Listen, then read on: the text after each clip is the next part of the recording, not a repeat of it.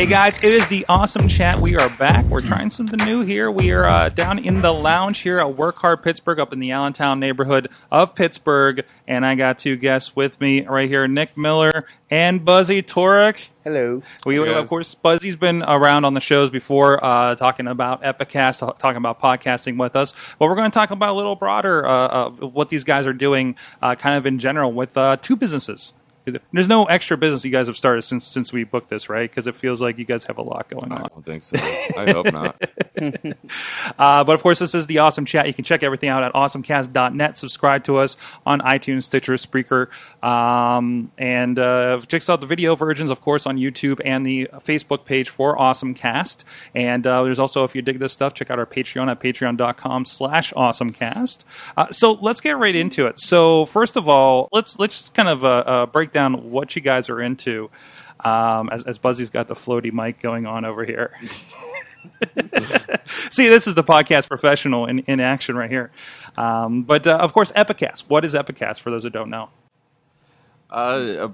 Basically, I mean, at this point, we're kind of just like a digital content creation company with a focus on podcasting. So we do a lot.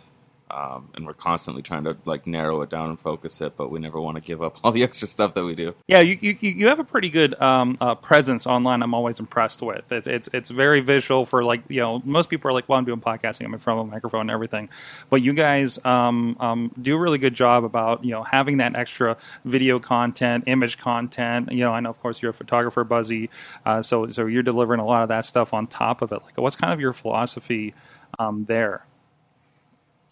We just started, so like I used to work at a photography studio when I was a kid and started taking photos, you know, again in college, like black and white photos and printing them. And then, you know, doing the podcast stuff, just having a camera was like a necessity to like capture what we were doing. And I got into it real quick and Nick picked it up in a week, like literally in a week he learned photography.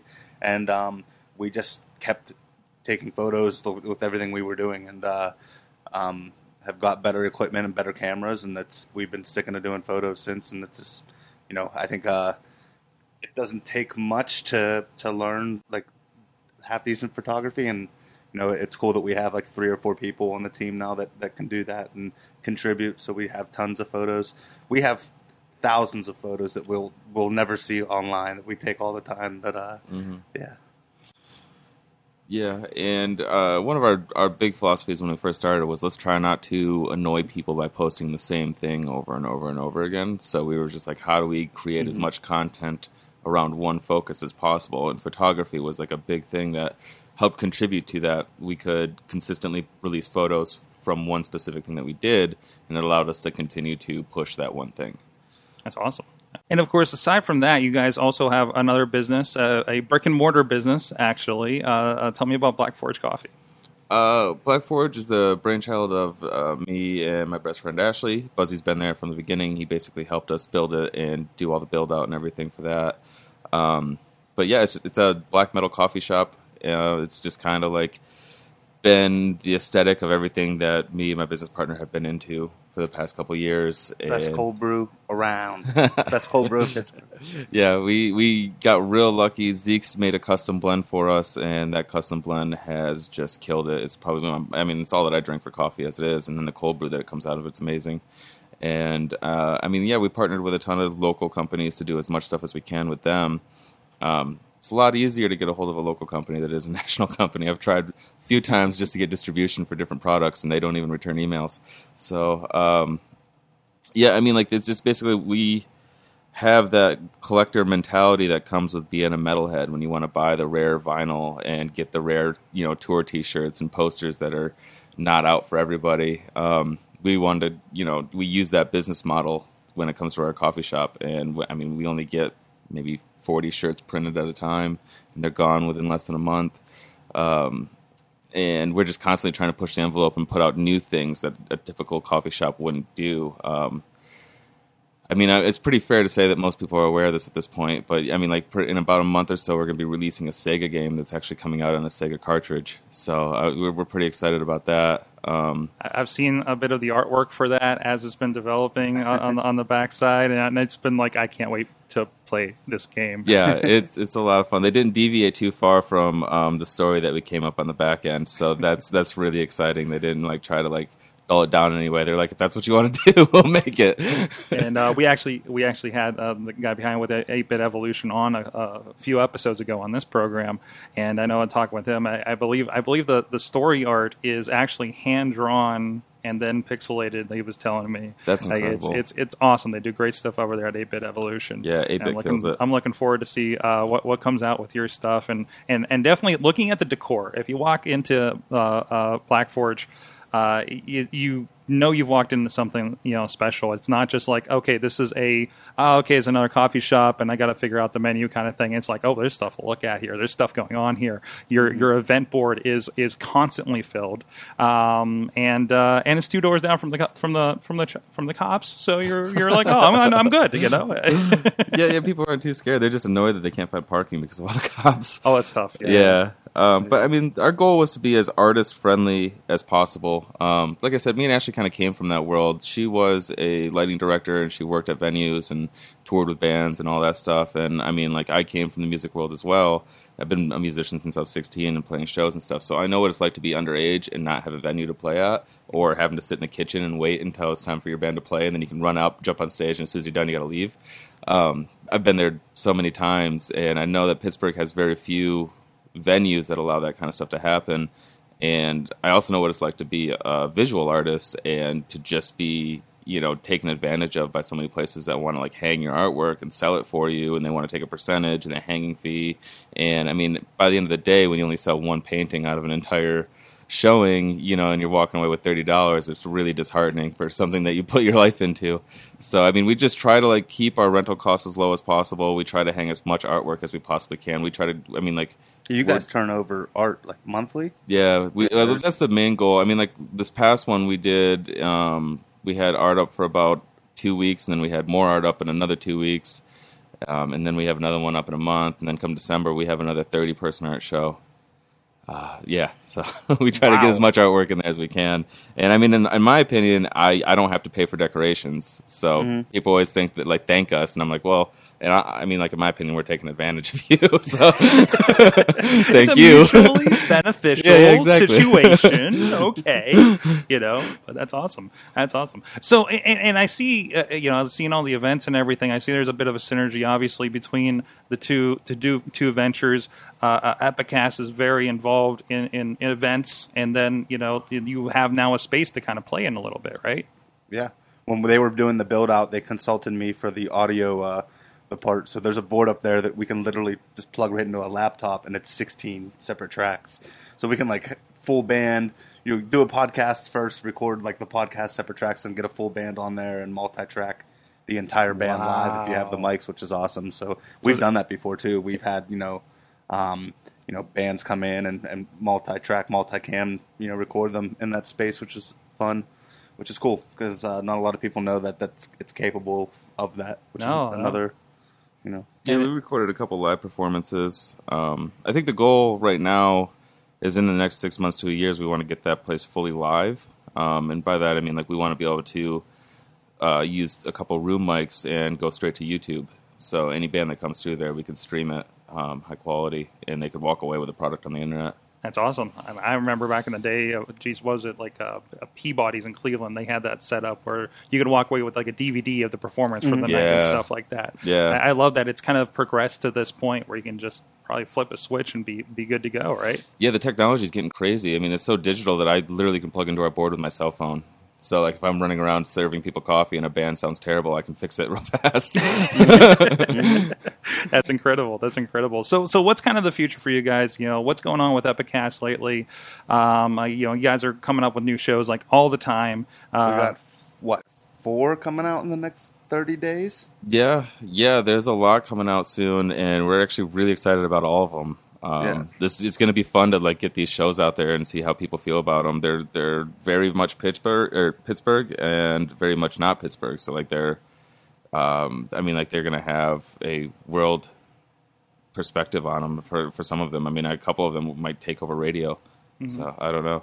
We're doing one called Pitchworks, which is going to focus on pitching your company, being in front of investors, and how to handle those types of conversations when you're super nervous and how to kind of sell your ideas. I actually got to speak with the host of that a couple weeks ago at our coffee. It was really good to talk with him. Yeah, so that one's spinning up, and that's coming along great. And then we have one called Teller Island Radio, and that's really cool. There's these guys called Speak Life Storytellers, and there's 2 dudes that come in here and improvise like every day for 8 hours, and like at the end of the day, they come out with maybe an hour plus worth of material every time they're in here. And I take that material. It's only 2 tracks. I use a loop pedal and just go into these weird, trippy type, like freestyle, like beatboxing type. And the style of music is everything from like Indian to hip hop influence to jazz to whatever. And the guy plays saxophone. They play flute, drums. It's really cool, and so I've been working on that a ton. We have what else? Academy podcast I'm doing for Josh across the street, and Grown Up Superhuman People podcast, I think, and that's the guys from Southside Comics. They're doing a comic book podcast, and we're helping them out, like relaunch into iTunes and kind of strategizing that right now. So yeah, that's the 4. And those guys are really nice, and they do a lot of really interesting topics on their show. It's not just an average comic book show that's like, hey, we read this comic, let's all talk about it and tear it apart. They actually talk about a lot of like underground and smaller comics and things that you'd probably glance right past if you were walking through the comic book store. Mm-hmm. And then there's a couple ideas that are floating around that we're kind of excited, and we hope they come to fruition. One of the guys from Does This Hold Up might be doing something new, and anything that they touch is gold. So we're really excited and hope that happens. Yeah, those guys are awesome. I'm glad they could figure out their tech to keep doing the show. Yeah, yeah. It was a little weird at first, but they nailed it. They dialed it in. Yeah. Yeah, you were responsible for that, right? I did get the recommendation for Zencastr when I had to. Somehow we had to do a podcast when I was in California and everybody was everywhere else. I was like, okay, I'll supervise we'll try the Zencastr thing. Yeah, they were like, thank God for Sorg. He told us about Zencastr. We wouldn't have been able to do the show if it wasn't for him. Yeah, I saw them at the comedy festival. It's a show that I love listening to, and I didn't want to see it die. I couldn't cover the spread on Patreon, but I'm glad somebody did to keep them going. So that's awesome. I'm glad I could contribute to that and keep those guys alive. So and they're doing great things too. As far as of course they're doing they just did our comedy fest. I think you talked about Black Forge is really into live events and everything. What are you kind of looking at as far as like podcasting live events? I know we've talked about it a little bit in the past, of course, but what's your kind of strategy getting podcasts out there in front of people physically? It's hard. It's people around here don't. At least I don't know. It doesn't seem like a lot of people want to come out to podcasts. They don't really view it as like a live entertainment thing yet. Mm-hmm. If you go to like LA and New York, it's such a consistent thing that people kind of have stumbled into it enough times to realize that it's fun to go and see. Now, I mean, like no matter how much promotion you throw at it, unless it's part of another event, it's really hard to get somebody to come out just specifically to see podcasting. So right now we're working on tricking people into watching podcasts live and throwing it into like live events that they're already going to attend, and then telling them that it's a live Q&A that'll be released as a podcast. And people wind up coming up to us afterwards like saying, wow, that was really fun, that was really cool, I want to come and see that again, when are you guys doing it again?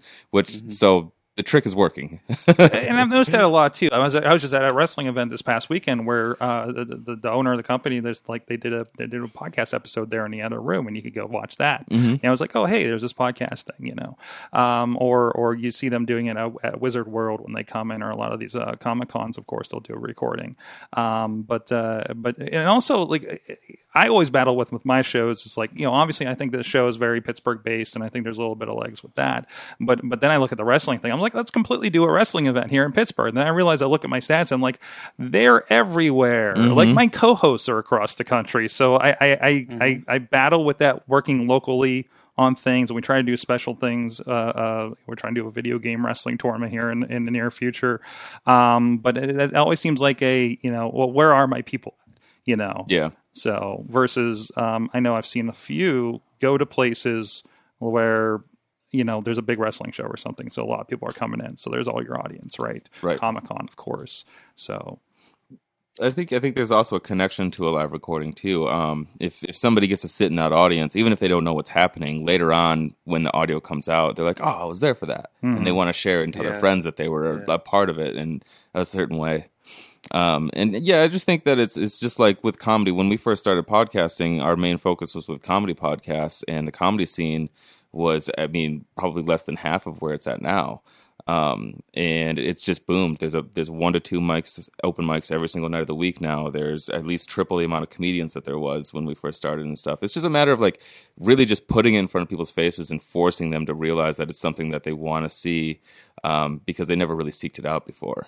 And there's a big comedy boom right now, and the podcast wave is really starting to hit. When I go to bars, I hear people talk about like, oh, there's a really interesting podcast that I listened to the other day, and it's actually a topic of conversation on a regular basis now. So I think that once people get past like NPR is not the only one putting out podcasts, and they realize that there's people putting out like actual entertaining podcasts that are meant to be digested live and in a fun way and not just in a factual way, that they'll start picking up tickets, especially locally. Yeah, exactly. There's a ton of content made in your backyard that you don't realize is out there. And I think people are slowly coming around to that. So maybe we need an initiative. There's shop locally. Let's podcast locally. Yeah. Right. For sure. Listen to your local podcasts. Honestly, like the local podcasts you're going to get way better like news and information out of them, and it's probably better researched. There's people that we worked with that spend weeks researching one topic just to talk about it on the podcast, because the last thing we want to do is be called out for being wrong. Right, because the internet will obviously let you know. Yes. Well, that's great. Well, so where can everybody find everything coming up? Epicast TV is pretty much our handle for everything. If you want to get a hold of us, it's epicastnetwork@gmail.com. epicastnetwork.com is a website. Lots of cool stuff going on there. We just recently ventured into doing a couple blogs. Keep a lookout for that kind of stuff. Black Forge is Black Forge PGH on pretty much everything. blackforgecoffee.com. blackforgecoffee@gmail.com is our email as well if you want to get a hold of us. Nice. I don't have to say shit. I don't have to say anything. That's fine. Thank you so much, guys, for joining me here on the Awesome Chat. Check out everything in this and more conversations over at awesomecast.net. We got a lot of great conversations from other podcasters, other networks, and other people doing businesses around the area and abroad. All over the place, other countries sometimes. So go check it out. Thank you so much, and we'll see you guys next time. Thank you to our awesome guests. You've been an awesome audience. Have an awesome week. Bye, guys.